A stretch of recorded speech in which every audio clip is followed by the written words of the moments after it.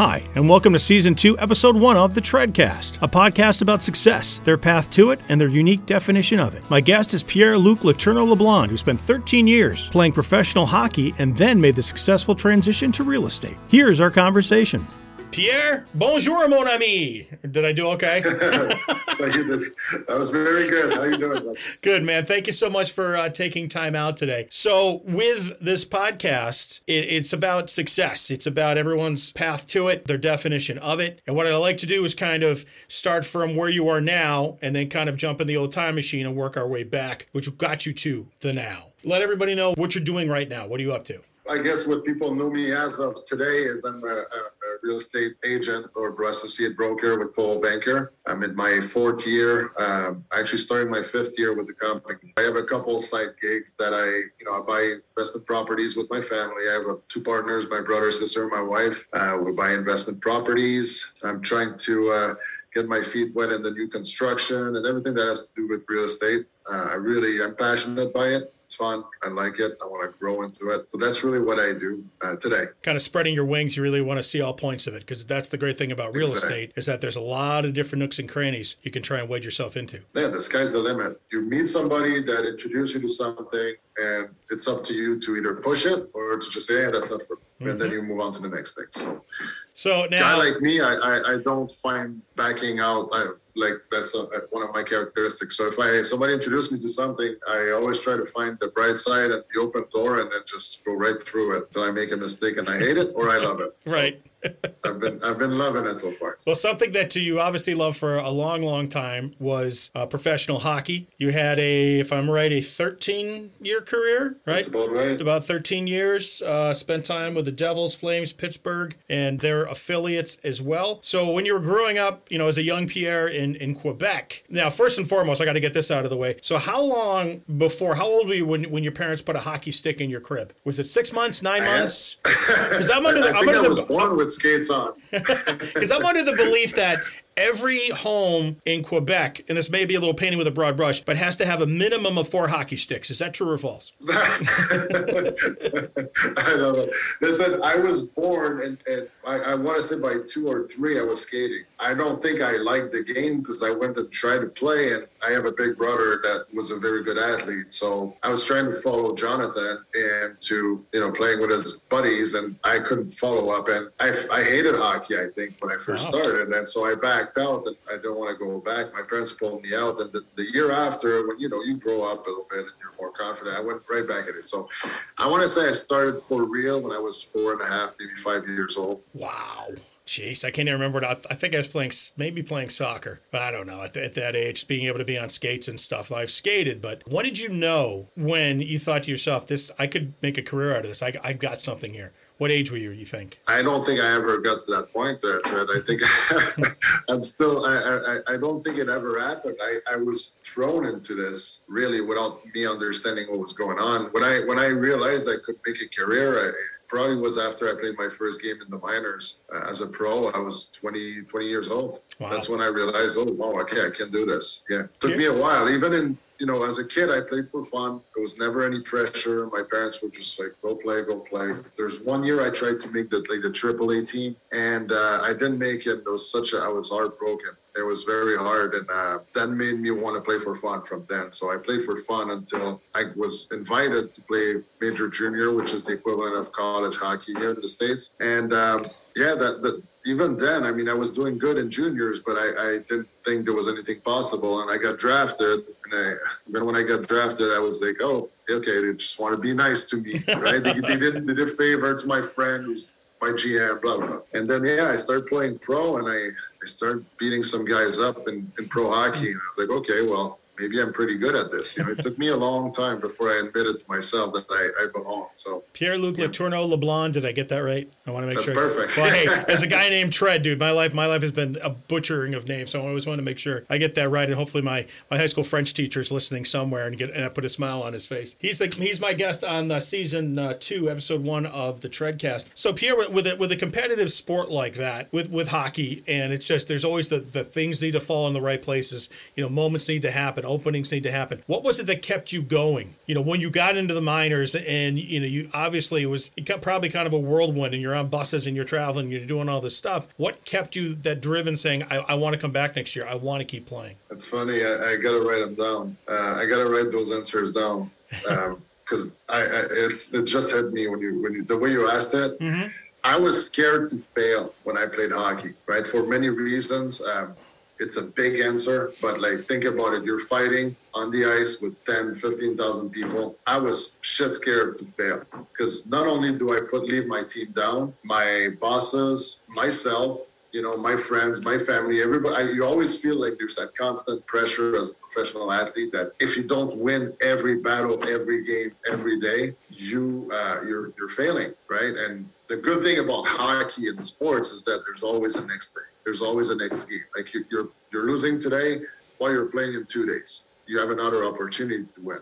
It's not always like that in real estate, as you know. Mm-hmm. You lose a deal, it could take 3 months to get another deal for that client, right? Right. So anyway, the scared to fail was the first one, and also the desire to please. The absolute opposite of failing. I really wanted to be part of the group. I wanted to be to belong. I wanted my coaches, my teammates, my family, my friends, and myself to be proud of myself, right? Mm-hmm. So those are two very opposite feelings, but they tie together so much, and that's what was driving me into hockey, and the paycheck wasn't bad, so that kind of helped. when your knuckles are bleeding and you have bruises everywhere and you're hurting and tired after traveling 5,000 miles in a weekend. Yeah, the paycheck was okay. It smoothened it. Now, when did you make your NHL debut? And what was that like? The first time you stepped on the ice with the pinnacle of your sport? Yeah, and that was in 2008, my first preseason game. And it was a good story because I never grew up watching fighting, right? And obviously that's what I did in hockey. I never thought I would become that guy. So watching as a kid, I liked the skilled players, the Pavel Bure, the Kariya, the Wayne Gretzky's and all the Guy Lafleur, mm-hmm. those guys. So anyway, long story short, when I started fighting in juniors, I started looking at the French Canadian tough guys. So Georges Laraque, Donald Brashear, and so on. So my first game, preseason game, was against the Rangers, and Donald Brashear was on the ice. Active. He was the sheriff. He was the 6'4", 255 kind of guy, and I'm nowhere near that. I'm 6'1", 220 at the time, right? So I'm still a big guy, but no, he's the man. And sure enough, he was driving, trying to run the show in front of Marty Brodeurs' cage. So I got sent on the ice. Yeah, we had to. I had a little conversation. I speak French to him. I said in French, "Brash, what's going on? You're gonna have to go with you right now." And that was all in French. And he replied in English, right? And he said, "Good luck." I felt like I was fighting a robot. Literally, good luck in English. No respect for the French guy, right? He just put me in a spot where I was like, "Oh boy, I'm in trouble." So that was my first preseason game, and I had my first real game, like my first NHL game against Dallas that year. There was no fighting that game, so that was different. I got an assist on my first game. Nice. I got lucky, I guess. But that was my NHL debut. That was great. My family was there. My friends came down. I had a bunch of people there. But I honestly don't remember much of that game. It just went so fast. Right.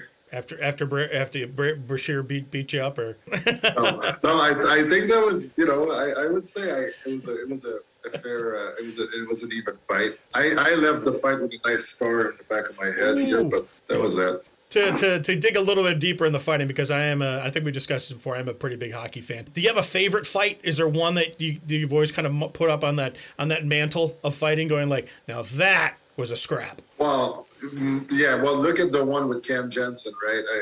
I want to say it was 2 minutes 45 seconds. There was a full round of boxing. Nice, unbelievable.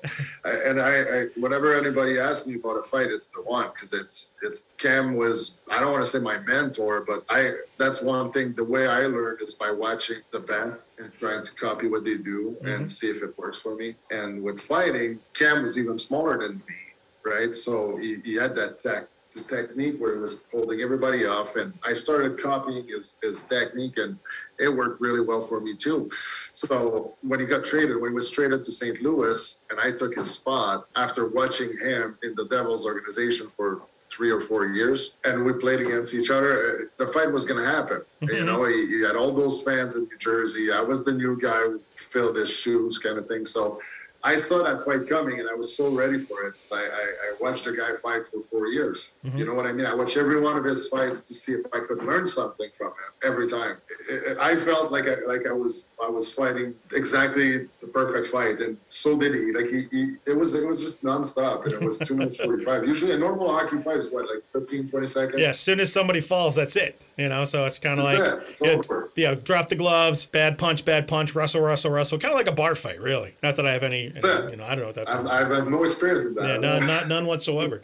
So, was there anybody that was ever kind of on your? And I don't want to call it a hit list, but was there somebody that you always wanted to fight that you didn't? No, there was always if there was a guy I needed or wanted to fight, I would fight him. Okay. There are guys that I fought too many times like Joel Recklish, man, tough, one of the toughest guy I've ever been like fighting with. And it was every game. He would always come after me, and it was always a 2-minute fight. It was unbelievable. The guy he played here in Albany, actually. Okay.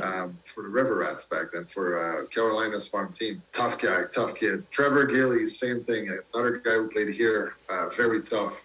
There's always guys that every night was the toughest night of my life. Right, in hockey. Like, there was no in between. The days that I went in thinking it was going to be an easy fight, I got my ass kicked. You know, right. So there was no easy night. And that's one thing that I loved. I enjoyed about it. Like, I did not like the fighting.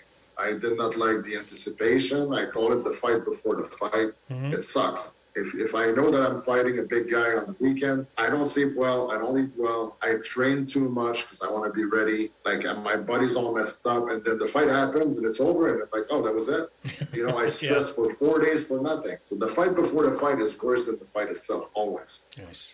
Pierre-Luc Letourneau-Leblond is my guest on the Treadcast. Pierre, when, and I've spoken with this with friends of mine as well. I have a friend that played baseball, hockey that I told you about, in football. When was that moment where you said to yourself, I think I'm done? When I had, my last year was tough. I played in Syracuse, and we had a really good group, but it was not going right for me, and I was then traded to Toronto.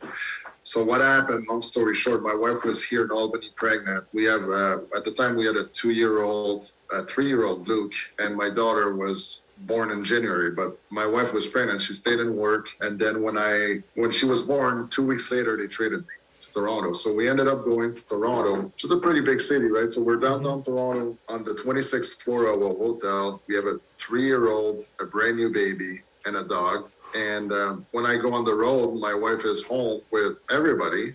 So she has to take Puppy out with the stroller, 2 kids. It was not pleasant for her. And then when we lived there, it was a small hotel room for 3 months. Like, it was not a good experience. The hockey itself was amazing. You're playing for Toronto. Whether you're up in the NHL and the minors, it was next to nothing I've ever been part of. Like, it was unbelievable. But the life itself, like the family life, was not fun. So we ended up calling it a day. I took my real estate license at the end of the season, and that was it. Yeah. So why Albany in the end? Because my wife is from here. Okay, that's straight answer. That's that's not a bad answer. I tell the story. So when I played, I was in the minors, right? Or I was in the NHL the year before, and I was living the dream. 24 years old, single, on the road all the time. It was awesome. I was living the dream, and then the year after that, I was maybe 3 weeks, I got sent down to Albany. And so my friends from Montreal came down, went to a Pearl Street pub in Albany. Oh, yeah. To watch the Boston Yankees. It was Red Sox-Yankees game. And sure enough, first girl I talked to was my wife. Wow. So that was it. Wow. So I got screwed. I tell people, Lula Mario sent me down and screwed me because I'm now stuck here. Where could I have been? What would have happened? So it was perfect, this area, because my family's in Canada, so 3 to 6 hours away north. I love nature. We love being outside, Saratoga area. It's very easy for us. And my wife has a good job with the state, so she has the benefits and the healthcare and all that. So everything that we needed was here. And then real estate was it's a good market here. I don't know about anywhere else in the country, but market's been crazy here. So yeah, it was a good place to be. It's been pretty good. So why, but in that follow up with that question, then why real estate? Well, the goal was not, my idea was never to do resale, right? To be a broker for people. But as I said earlier, if somebody opens the door, I kick it and I try it my best. And then if I love it. So I took my license because I wanted to be a landlord. I wanted to own properties. And that was my retirement plan after hockey, was to do that. So I sat down with a few brokers here when I had my license, because you have to be under a big broker when